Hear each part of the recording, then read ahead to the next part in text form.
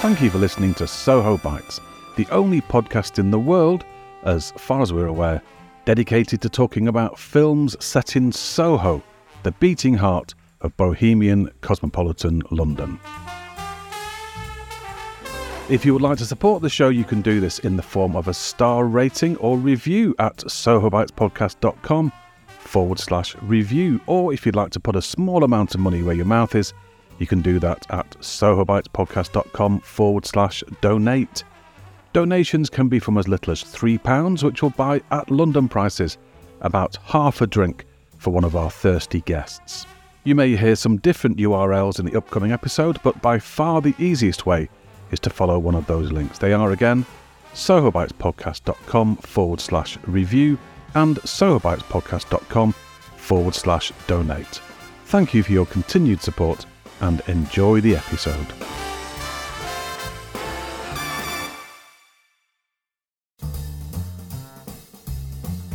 Hello and welcome to episode 20 of Soho Bites. Soho Bites is the podcast in which we talk to people who love Soho and people who love film. My name is Dominic Delaghi, and thank you for joining me again for another stumble through this very niche area of film history. That is, films that are set, or at least partly set, in Soho, the area that we describe as the beating heart of cosmopolitan bohemian London. And an especially warm welcome to those new listeners who have arrived here via podcast radio during our recent run on that station. Do check out more specially selected podcasts across all genres over at thepodcastradio.co.uk. Coming up in the first half of this episode, I'm joined by a friend of the show, Melanie Williams, Professor of Film and TV Studies at the University of East Anglia, to take a look at Lee Vance, a British screenwriter who spent most of his career writing for TV in the States, but who started in the UK film industry in the late 1950s. With his noirish sensibility and a penchant for crime stories, it was perhaps inevitable that Vance would set some of his films in Soho, and it's one of those Soho films, The Shakedown from 1960, that we're looking at in the second half of the show. I'll be chatting to the film critic of the New European newspaper, Richard Luck, about this grimy thriller with its cast of pimps, gangsters, working girls, blackmailers and their victims, undercover cops and their narcs. Oh, and it has really, really good theme music too. Stick around to the second half of the show for that.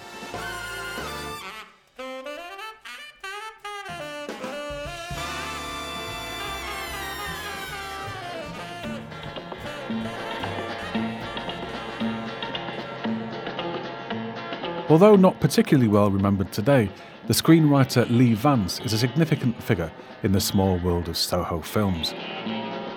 Born in 1922, he began working in film in the late 1950s after a career in entertainment journalism, and as a boundary-pushing writer, it was perhaps lucky for him that he began working in the industry around the same time that John Trevelyan started his tenure as the head of the British Board of Film Censors.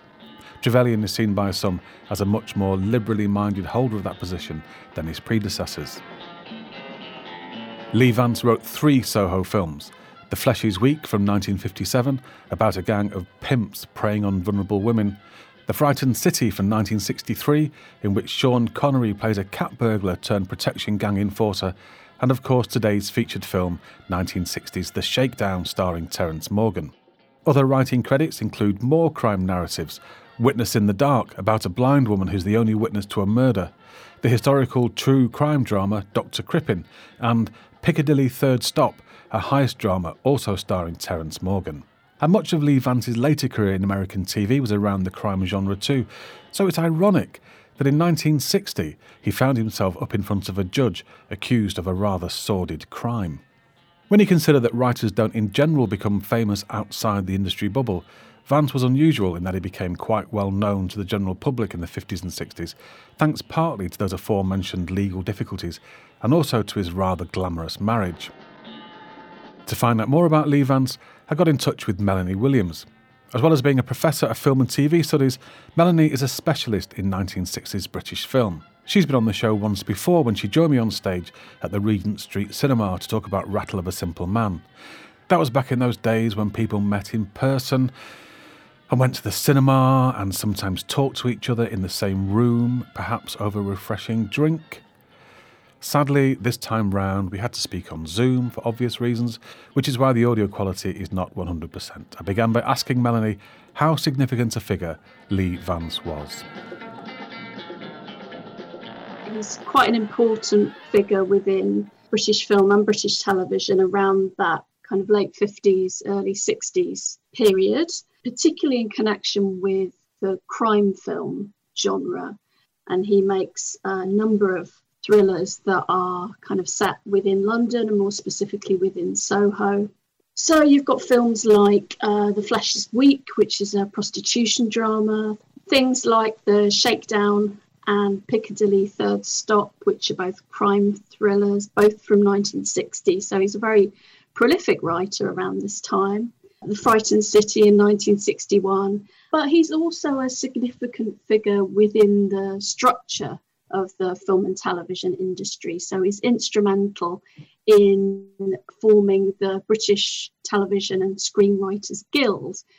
And he's one of a small group of writers who decide to kind of amalgamate and make the Writers Guild much closer to the status of the US Screenwriters Guild and to make it more of a kind of force to be reckoned with. It wants to be an organisation that has collective bargaining power and to get better pay and conditions for writers. And it does manage to do that. And Lee Vance is a figure within that. So he's kind of honorary secretary from the outset. And they set up things like an award ceremony to sort of try and boost the position of the writer, to draw attention to their contribution to film, to make sure they have proper screen credits, that they're included on posters, things like that. There is a lot of frustration, particularly with the BBFC around this time, of not just inconsistencies across media, so things allowed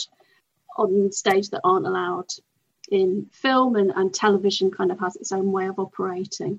But also within film itself, American films are given a much easier ride because they're almost expected to be more morally questionable, so they're allowed to get away with more, whereas British films are being held to a higher standard, which then hampers their ability to work in more realistic modes. So there's quite a few voices around this time trying to open up censorship and to make a sort of freer expression, not just the preserve of a sort of arty minority. And it's the era of John Trevelyan, isn't it? Or the beginning of his period. Yeah, the beginning. So I think that's a sort of crucial shift, really, because there is a push towards liberalisation, obviously, that comes with Trevelyan. But Trevelyan is also very wedded to the idea of you have to earn your X certificate and you can't be doing things that are gratuitous.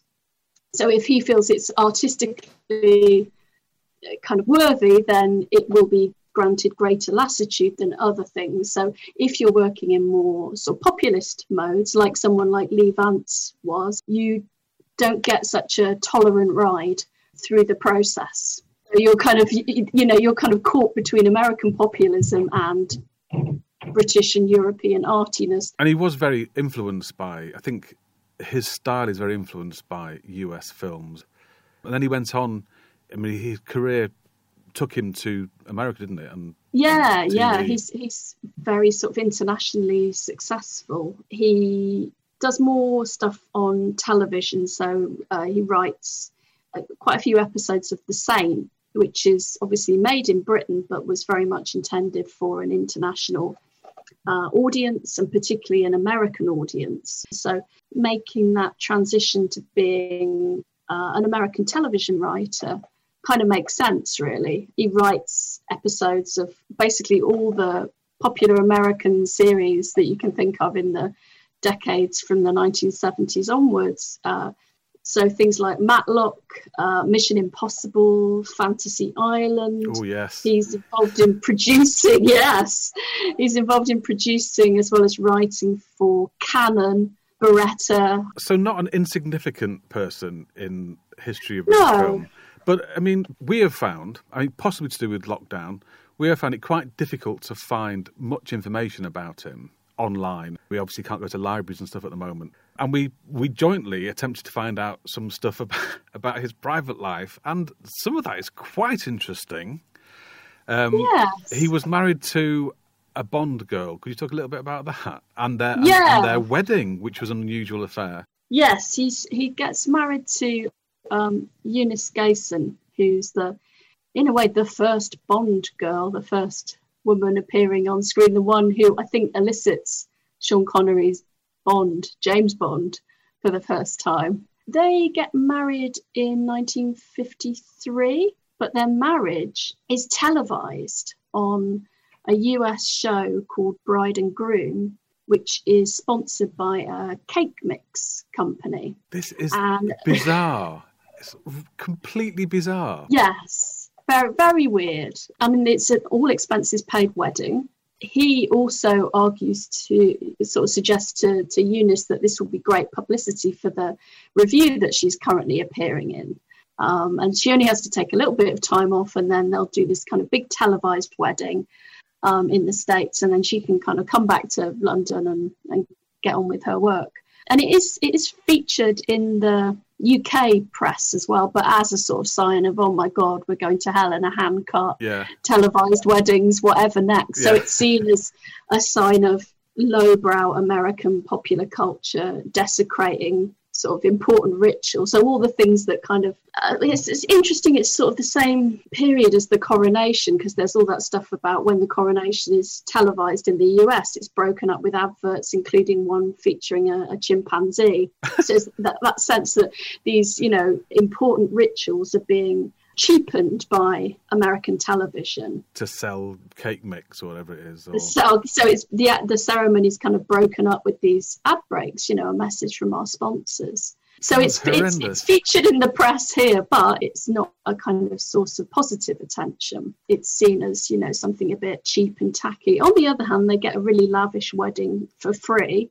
And this is in the middle of austerity, so you can definitely see the attraction of absolutely having someone lay on a really lavish wedding for you with lots of gifts, and all you have to do is just have your picture taken with them. It wasn't a very long-lasting marriage, though, was it? No, from that slightly iffy start, it doesn't seem to have been a great success. Admittedly, reading Eunice Gayson's autobiography, you're obviously getting one person's side of the story.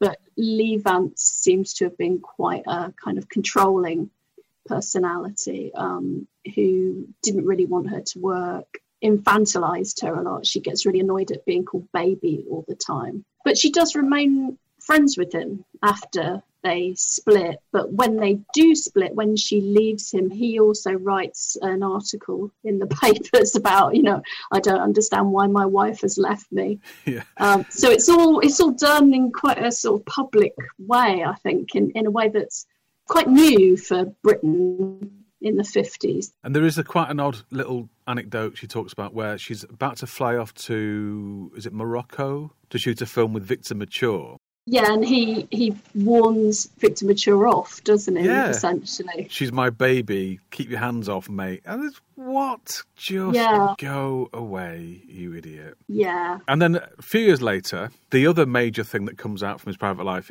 mostly in the tabloids, is this bizarre incident that ended up with questions being asked about him in Parliament. Could you explain this as best you can? Yeah, so in late 50s, early 60s, this is unfolding. There is a court case in France, and Lee Vance is accused of indecent exposure to a French woman. The person she accuses, she says, was in a car and they were wearing a towel, and they lifted the towel to expose themselves. I'm not quite sure how this happens, but the idea that he is in the frame for this is followed up by his passport photo being supplied to the French police. And on the basis of that, he's identified as the person being accused of the crime. So then he is forced into this French court case, and the whole thing kind of falls apart because it seems that it's clearly not him. The person who perpetrated the crime is different build, different complexion, different facial hair, completely physically different. And it looks as though the woman accusing him doesn't want to go forward with the accusation and with the case. And it's kind of thrown out of court. But it raises lots of questions around transfer of information between countries, extraditing criminals. So it becomes quite a cause célèbre. So Bernard Levin writes about it. He does, yeah. It's on the front page of the papers. The case is discussed, and then Vance kind of comes out as the person that is at the centre of all of this. It's very interesting. All this is happening around this same period as Anglo-French relations are quite strained as a result of Britain being denied access to the EC, partly because of de Gaulle's veto. No. So that idea of the French saying no and treating us shabbily is kind of, I think, in people's minds. And this Vance tries to get compensation from the Foreign Office, and various people kind of write in his favour. So, Bernard Levin, good example of that. So it's a really, really weird case, and we're kind of encountering it through some of the newspaper reports, but you get the sense that you're not really getting the full story of how this really confusing thing has come about. And you have a theory. I do have a bit of a theory, because it is contemporaneous with some of those crime films that Vance is writing. This idea of being accused of a crime you haven't committed, of cases of mistaken identity. You can see how Vance's experience here might have sort of sharpened some of those. And looking a bit later on in his career, after he's done the Saint with Roger Moore, he writes a thriller called Crossplot in the late 60s. It's a bit like North by Northwest in that it's an advertising man who's involved in a case of mistaken identity. But it's interesting to think, whether some of the things that happened to that character might have been inspired by this earlier experience that Lee Vance had of kind of foreign intrigue, mistaken identity, and false being caught accusation. up in a story that's bigger than you. It's two governments who have the problem, and you end up just being caught up in the crossfire. Yeah. So I don't know. That might be a bit tenuous, but it's interesting looking at some of the stuff that goes on in his life and thinking about that in relation to the content of some of his films. I think it all feeds in, yeah. So his papers are housed at University of California.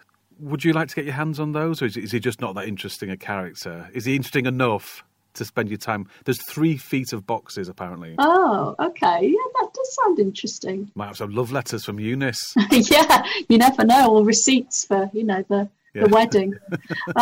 There's some interesting materials perhaps to be uncovered. And if you wanted to understand that relationship between British film and British television, but also that growing sort of transatlanticism of British television in the 60s, I think he'd be a really interesting figure to explore that through. He's kind of part of that milieu, but he's also coming from this quite low budget B-movie sub-film noir British milieu as well. So you get that more in his sort of Soho films, and then he goes from Soho scuzziness to the glamour of Heart to Heart eventually. Lee Vance died in Los Angeles in 1994, leaving behind a body of work that's still of interest today, particularly to Soho film nerds, and he certainly left his mark on the industry in other ways. According to the autobiography of his first wife, Eunice Gayson, Vance would always broach the subject of them getting back together whenever they encountered each other in the years after their split. She always politely declined. It appears he was better at writing than at being a husband. Thank you to Melanie for coming on the show again. Next time I hope it will be in person. You can follow Melanie on Twitter on @BritFilmMelanie, and for links to information about her research and her various publications, go to episode 20 on the show notes at sohobitespodcast.com.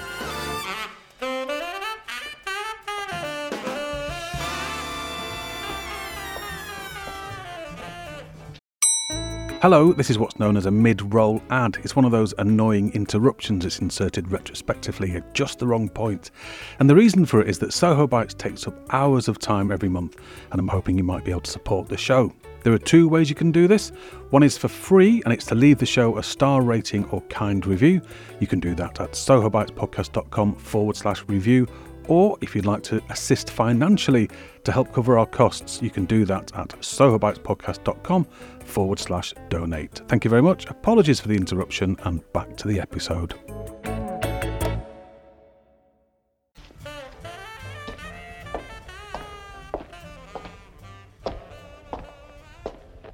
The Shakedown opens in a cramped cell in Wormwood Scrubs, occupied by two men.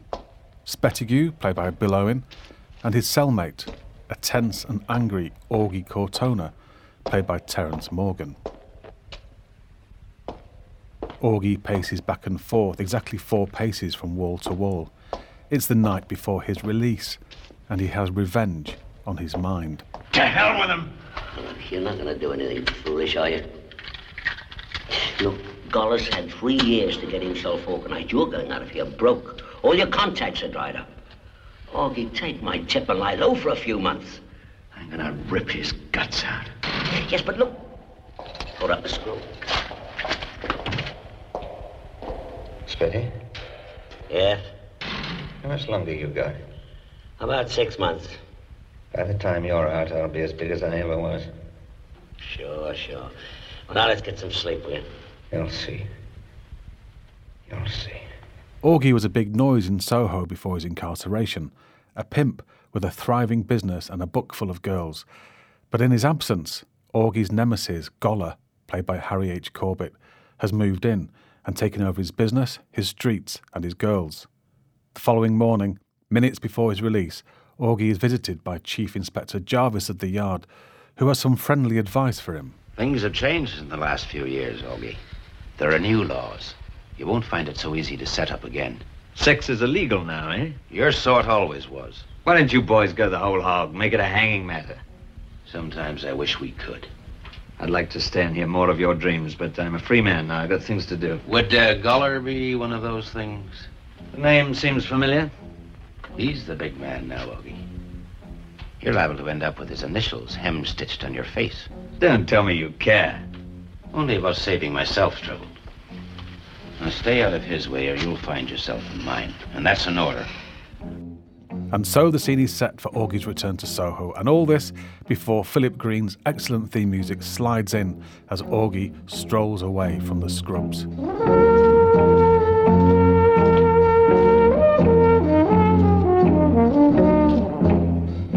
Back in Soho, Augie quickly discovers he's no longer flavour of the month. After a confrontation with Goller, he chances upon a washed-up photographer named Jessel, played by Donald Pleasance, and comes up with a new scam, one that will keep him out of sight of the law, whilst also undermining Goller. The film's English title doesn't give any particular clue as to the nature of this scam, but the film titles used in different languages in other territories are a bit more revealing. In some countries it was retitled The Naked Mirror, and in Denmark it was called Eyes Behind the Mirror. In Sweden it was known as The Photo Trap, and in France, perhaps the biggest giveaway, it was Blackmail in Soho. The Finnish title of the film translates to Shame Traders, which I think is my favourite, but sadly for the people of Finland, it was banned in that country for reasons we can't get to the bottom of. If anybody knows why it was banned there, we'd love to know. According to Steve Chibnall, in his 1999 book British Crime Cinema, The Shakedown, which was released in 1960, was rushed out to exploit public interest in a 1959 Act of Parliament which dealt with prostitution called the Street Offences Act. Prostitution, though, was a subject that Lee Vance had dealt with before in The Flesh is Weak, and The Shakedown came at a time when Soho films were quite thin. In fact, approximately a third of the films on the official Soho Bites list of Soho films were released between 1955 and 1965. It also coincided, as mentioned earlier, with the liberalisation of attitudes at the BBFC with the arrival of John Trevelyan, so the groundwork had been laid and the time was right for the release of this gritty film about grubby people. Lee Vance's co-writer was John Lamont, who also directed the film. They'd collaborated before and would go on to make The Frightened City together in 1963, a more assured and convincing portrayal of Soho gang life. Richard Luck is a freelance writer and film critic for The New European, as well as writing for several other publications.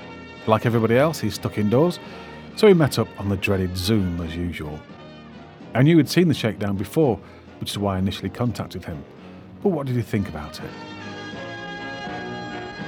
A remarkable film in many ways. The story is that of Oggy Cortona, who's played by Terence Morgan, who is fresh out of jail, sort of very flash gangster in the sort of classic mould. Goes back to his old stomping ground and finds that his hold over the area seems to have evaporated. So he has to hit on a new scheme. And what he does is he encounters Jessel. Jessel is an alcoholic photographer played by Donald Pleasance, who is looking for a break. And so Augie can give him one. What he's going to do is set up a two-way mirror, and he's going to have the great and good cavorting with showgirls, photographs of those, and that'll keep the money rolling in. He's in no doubt this will work, what he wants to do. Yeah. Money it's elusive, but he can bullshit anyone into believing he can get it or he has it. And the way he gets his initial capital by robbing three of Goller's men. He single-handedly robs three of his men in this really well thought out scheme where he stops a lift on a certain floor and knocks the bloke and locks him out. It's so well done and so well executed and worked out. You watch it and you don't come away going, oh, that was, it's incredibly far-fetched. You actually come away sort of quite admiring the guile. Yeah. The police become involved, but in quite an unusual way and in a way that's rather progressive. Given this is a film made in 1960. Yeah, I mean, the police are involved right from the start, aren't they? They've got tabs on him. They actually go and visit him in jail when he's been released. That's right. So the central character, who are actually all the names are quite weird. Yes, I'm sorry, I'm Mac. It's Augustus is his full name, isn't it? Because that's. But you're not wrong. I mean, Spetigue, which is the Belowing character. Mildred Eaves, they're not. There's a certain Dickensian aspect to some of those names. Well, he calls himself Mr. Miller throughout the film because that's right, he does. Yes, when he turns up there, he makes a few phone calls and realises he's persona non grata in Soho. There's not a sympathetic note to that performance, is there at all? It's completely despicable. From minute one, we don't like him. And that will not change, which again I think makes it feel very sort of modern and contemporary in that respect. It's a fascinating performance. Terence Morgan was always a villain. Apparently when he started up at the Old Vic working with Olivier, playing Shakespearean villainous roles, he had quite a following. He got extraordinary amounts of fan mail from sort of young ladies who rather liked the cut of his not so pleasant jib. But he's great. It's a really muscular, quite dangerous performance. You feel at any minute he might smack someone in the face. He speaks to women and behaves around women in a way that is quite bracing, even from the the safety bracing. Of the. That's one way of putting it. Yeah, it's extraordinary. He has a hold over people without ever sort of charming them. He you always feel it's the closed fist is going to sort of do the talking in the end. And as we'll find with the Jessel character, Jessel I think quite admires Mr. Miller's authority, but I think he's also just scared of the guy. Do you always call yourself just Jessel? My surname's Brown. I thought Jessel sounded better on its own, like Hartnell or Baron, more distinguished. Where'd you get the women? They were all top models. Lovely girls, some of them. They always said I could get more out of them than any other man in London. How much would it cost to set up your studio again, Jessel? Well, more than I could get scratching around doing wedding groups and passport photos. How much? Oh, well, let's see. At least 1,000 to get started. Then there'd be another 1,000 to tide things over until I got known again. I'd rather not think about it. Supposing I backed you? You don't know anything about me. I might be willing to gamble. Where would you get the money? What day is this? It's Wednesday. What's that got to do with it? I got a funny bank. Meet me here at 1 o'clock tomorrow. We'll look for a place. Hey, just a minute. I don't even know your name. Miller. Augie Miller. The way they meet is, I find it slightly perplexing because Augie has this kind of tussle with a big fat man in a bar. And then the big fat man then has a bit of a tiff with Jessel, and then Augie leaps to his defence and seems to be a bit of a Robin Hood character, tries and defends Donald Pleasance's character, Jessel, And I find that motivation slightly odd. It doesn't seem to fit with the rest of him. It seems quite... It's out of character, isn't it? Yeah, it does seem to be a genuine act of kindness. I don't think he knows at that point he can get something out of Jessel. It just seems to, doesn't fit with the rest of his, what we know about him. There are certain elements throughout the film of plot convenience and where decisions seem to be made purely to get to the next scene. And that's the sort of grossest example of that. It's still quite an effective scene, though, I think, them in the pub. And there's something quite satisfying. There's a couple of scenes that don't necessarily ring true, but the film whips along at such a pace. You're meeting people all the time, so there's no real time to sort of sit back and pick over the more inauthentic moments. Yeah, it was written by Lee Vance, we should say that. A few of Lee Vance's films I've watched recently. There's Piccadilly Third Stop, which is one of his. What did you mention earlier on? The Frightened City, I think. That's a Lee Vance film, yeah.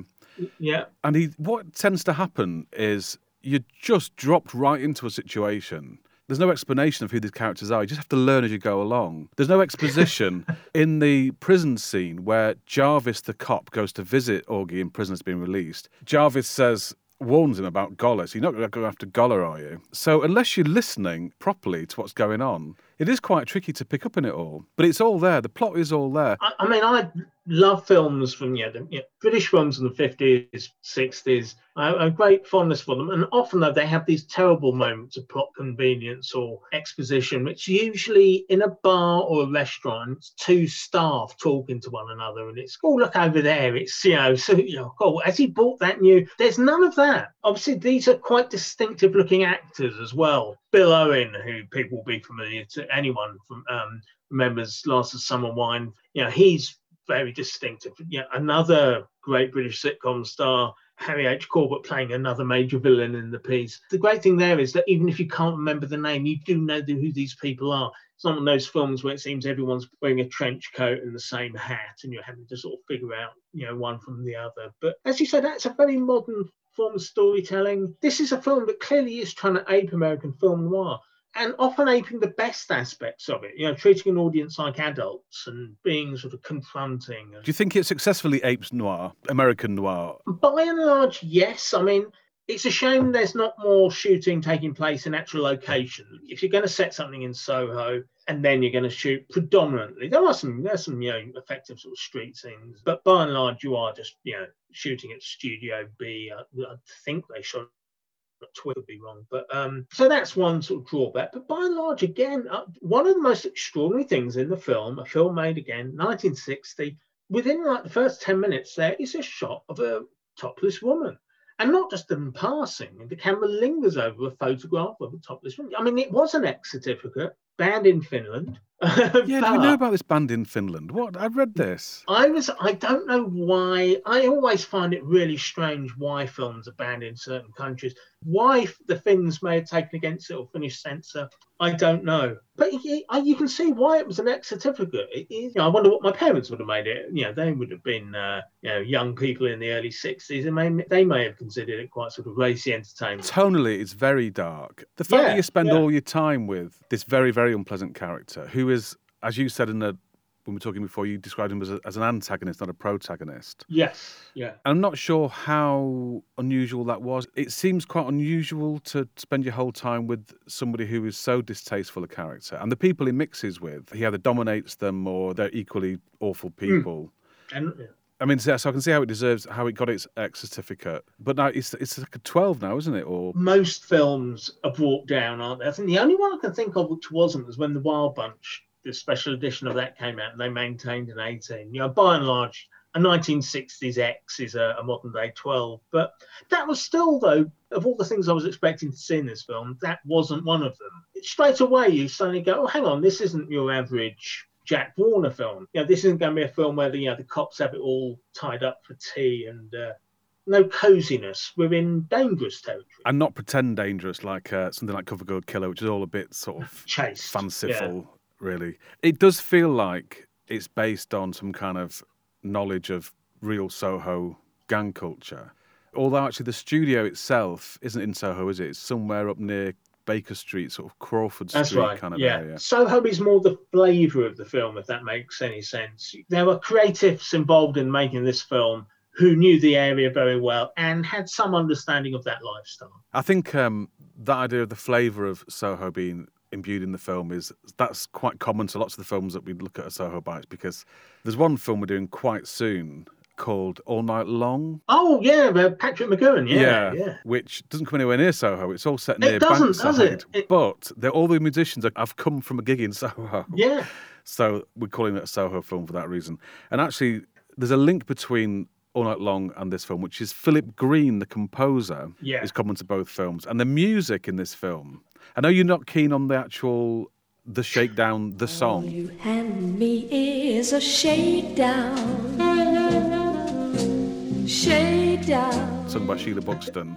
But do you like the music? It's the theme music and the incidental music? I think the music's exceptional. And you're right, it's a shame. There is a song, and the film stops dead to take in this particular number. It's a song in which the word shakedown is rhymed with shakedown 4 times, also rhymed with breakdown, takedown, and how am I going to calm this ache down? It is... That's a good one, that. Tragic. Breakdown. Give a girl a break. Why don't you break down? But the sad thing is it detracts from the fact the score is brilliant, and it's grimy, it captures a certain sort of seediness of the locale, and it's exciting. I think it's tremendous. Yeah, and it kind of makes up, I think, for the... because it doesn't have the budget of a proper Hollywood noir, and lots of it is shot on kind of like 4-walled sets or 3-walled sets. Yeah. But it gives it a sense of class and edginess and sophistication that it might be lacking otherwise. I mean, it elevates it, I think, to being a very good film. I'm actually pleased that you like the film. You do like the film, don't you? That's what I'm getting from you. You like the film? Yeah. I'm glad. Good. Because lots of the films have done on Soho Bites, we find that the person that doesn't actually like the film, it's quite refreshing to talk to somebody who likes the film in question. Well, what was really nice was when you sort of dropped me a line, we got in touch via Twitter just chatting. I'd watched it only a couple of nights before, and so it was purely coincidental. I remember sitting down to watch it, and I just thought, well, let's give this a go. And within sort of 5 or 10 minutes, it's really starting to resonate, and I was really taken with it. And Morgan it's a real sort of arse-kicking performance, and surrounded by really good actors as well. I mean, Harry H. Corbett, it's great. If you have a great villain, there's usually a great second, which is in many ways the Harry H. Corbett character. But of course, they're against one another. So they're, your hero isn't a hero. And you see him sort of clashing heads with another sort of... equally reprehensible person. Equally reprehensible. I just love seeing Harry H. Corbett do it. I love Steptoe, but I love seeing him do other things. Look, Jarvis warned me not to start a carve up. Let's do it peaceably, shall we? I want 50% of the take. In exchange for what? In exchange for the 100% you stole. But if the mathematics are too complicated for you, let's say it's to stop me running you off the streets. You gonna run me off? All by yourself? I got friends. You ain't got anything. After the publicity at the trial, your name stinks like a sewer in this town. It stinks. You may be able to borrow a few quid if you're lucky, for old time's sake. But beyond that, you won't find anyone to light your cigarette. There's almost something slightly fey about the character in certain moments. Yeah. But also, I guess when you're that good an actor, you can add any number of layers to a role. But putting those people together, putting them in close proximity as well. In terms of the context of its time, 1960, the behaviour between men and women is... I mean, we used to see in older films that kind of... Men always walk with women with their hand on the small of their back, like they can't possibly walk straight without a useful man's arm, you know. And there's lots of kind of referring to women as girls, or at one point Bill Owen refers to the secretary. It's not as good as Mildred, but it has a few... And that's quite shocking to my ears. It seems to have a foot in both camps in a way. It has the sort of prudishness of the 50s, the way men and women relate to each other in this sort of etiquette way, but also, it has that salaciousness, and like you say, there's 2 adult female breasts displayed for a good few seconds. Lots of the reviews of the films, the sort of retrospective reviews of the film, talk about it post-Wolfenden. Having read a quick summary of the Wolfenden Report today, it led to the Street Offences Act of 1959. And what that seemed to do was put the onus of the criminality more onto the pimps than on the woman herself. Right. So this is possibly why Augie is getting out of the street prostitution game, leaving old dinosaurs like Goller in the business.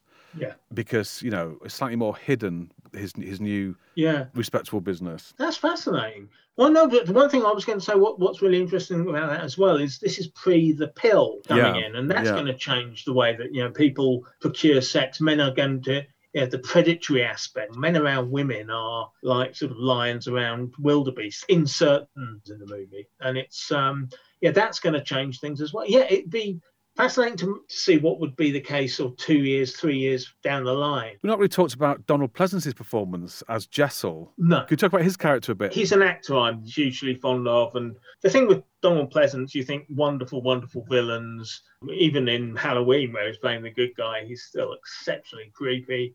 The one film that stands out from the opposite camp is The Great Escape, where he's the blithe, the very almost cuddly forger who...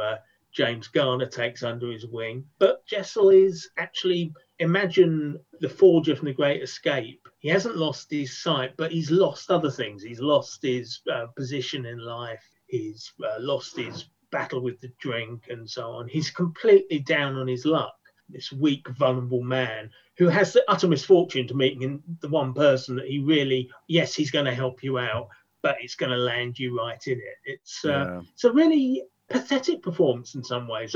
It's a great performance, but of a pathetic person. You want him really away from Augie. There's a moment where Jessel becomes aware that Augie is a crook and that he's up to his neck in it as well.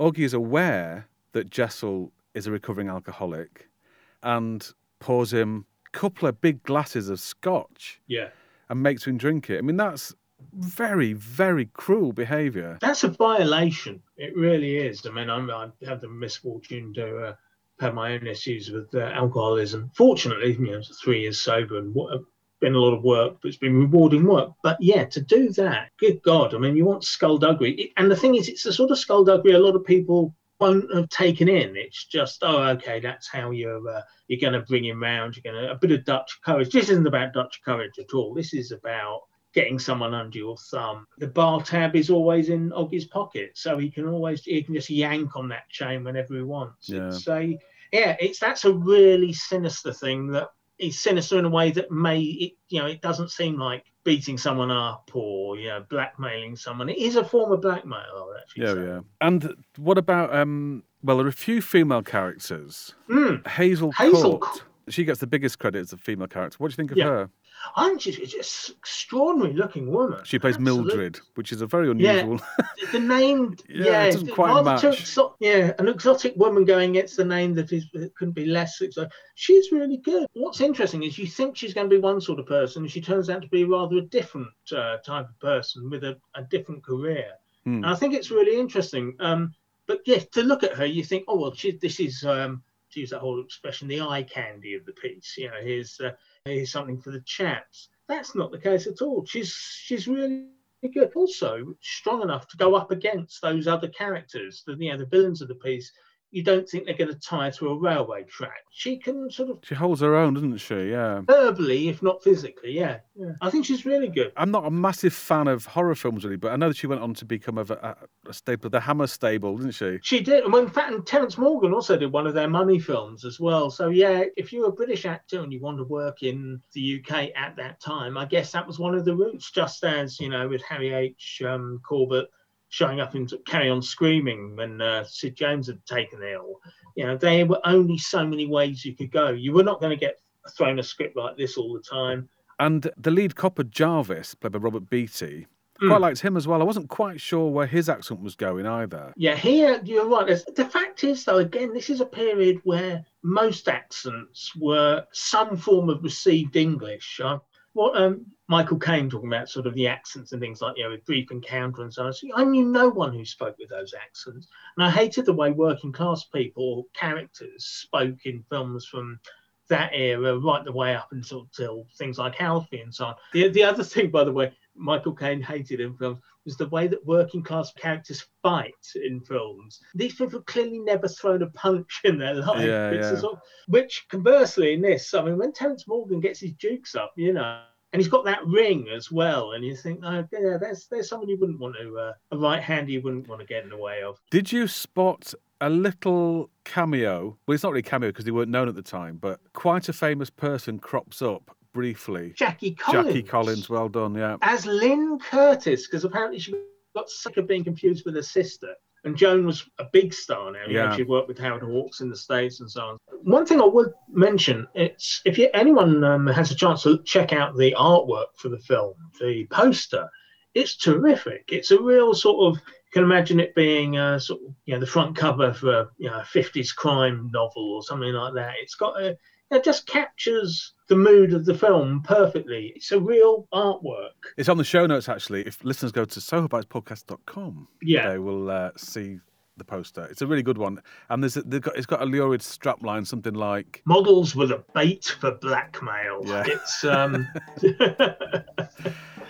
This is the tin, and this is what it says on it. Yeah, it's great. It's really good. Richard is not wrong. The Shakedown poster is really good, and you can find it on the show notes as usual. I've also included a link to several other versions of the poster from different territories for your enjoyment. You're welcome.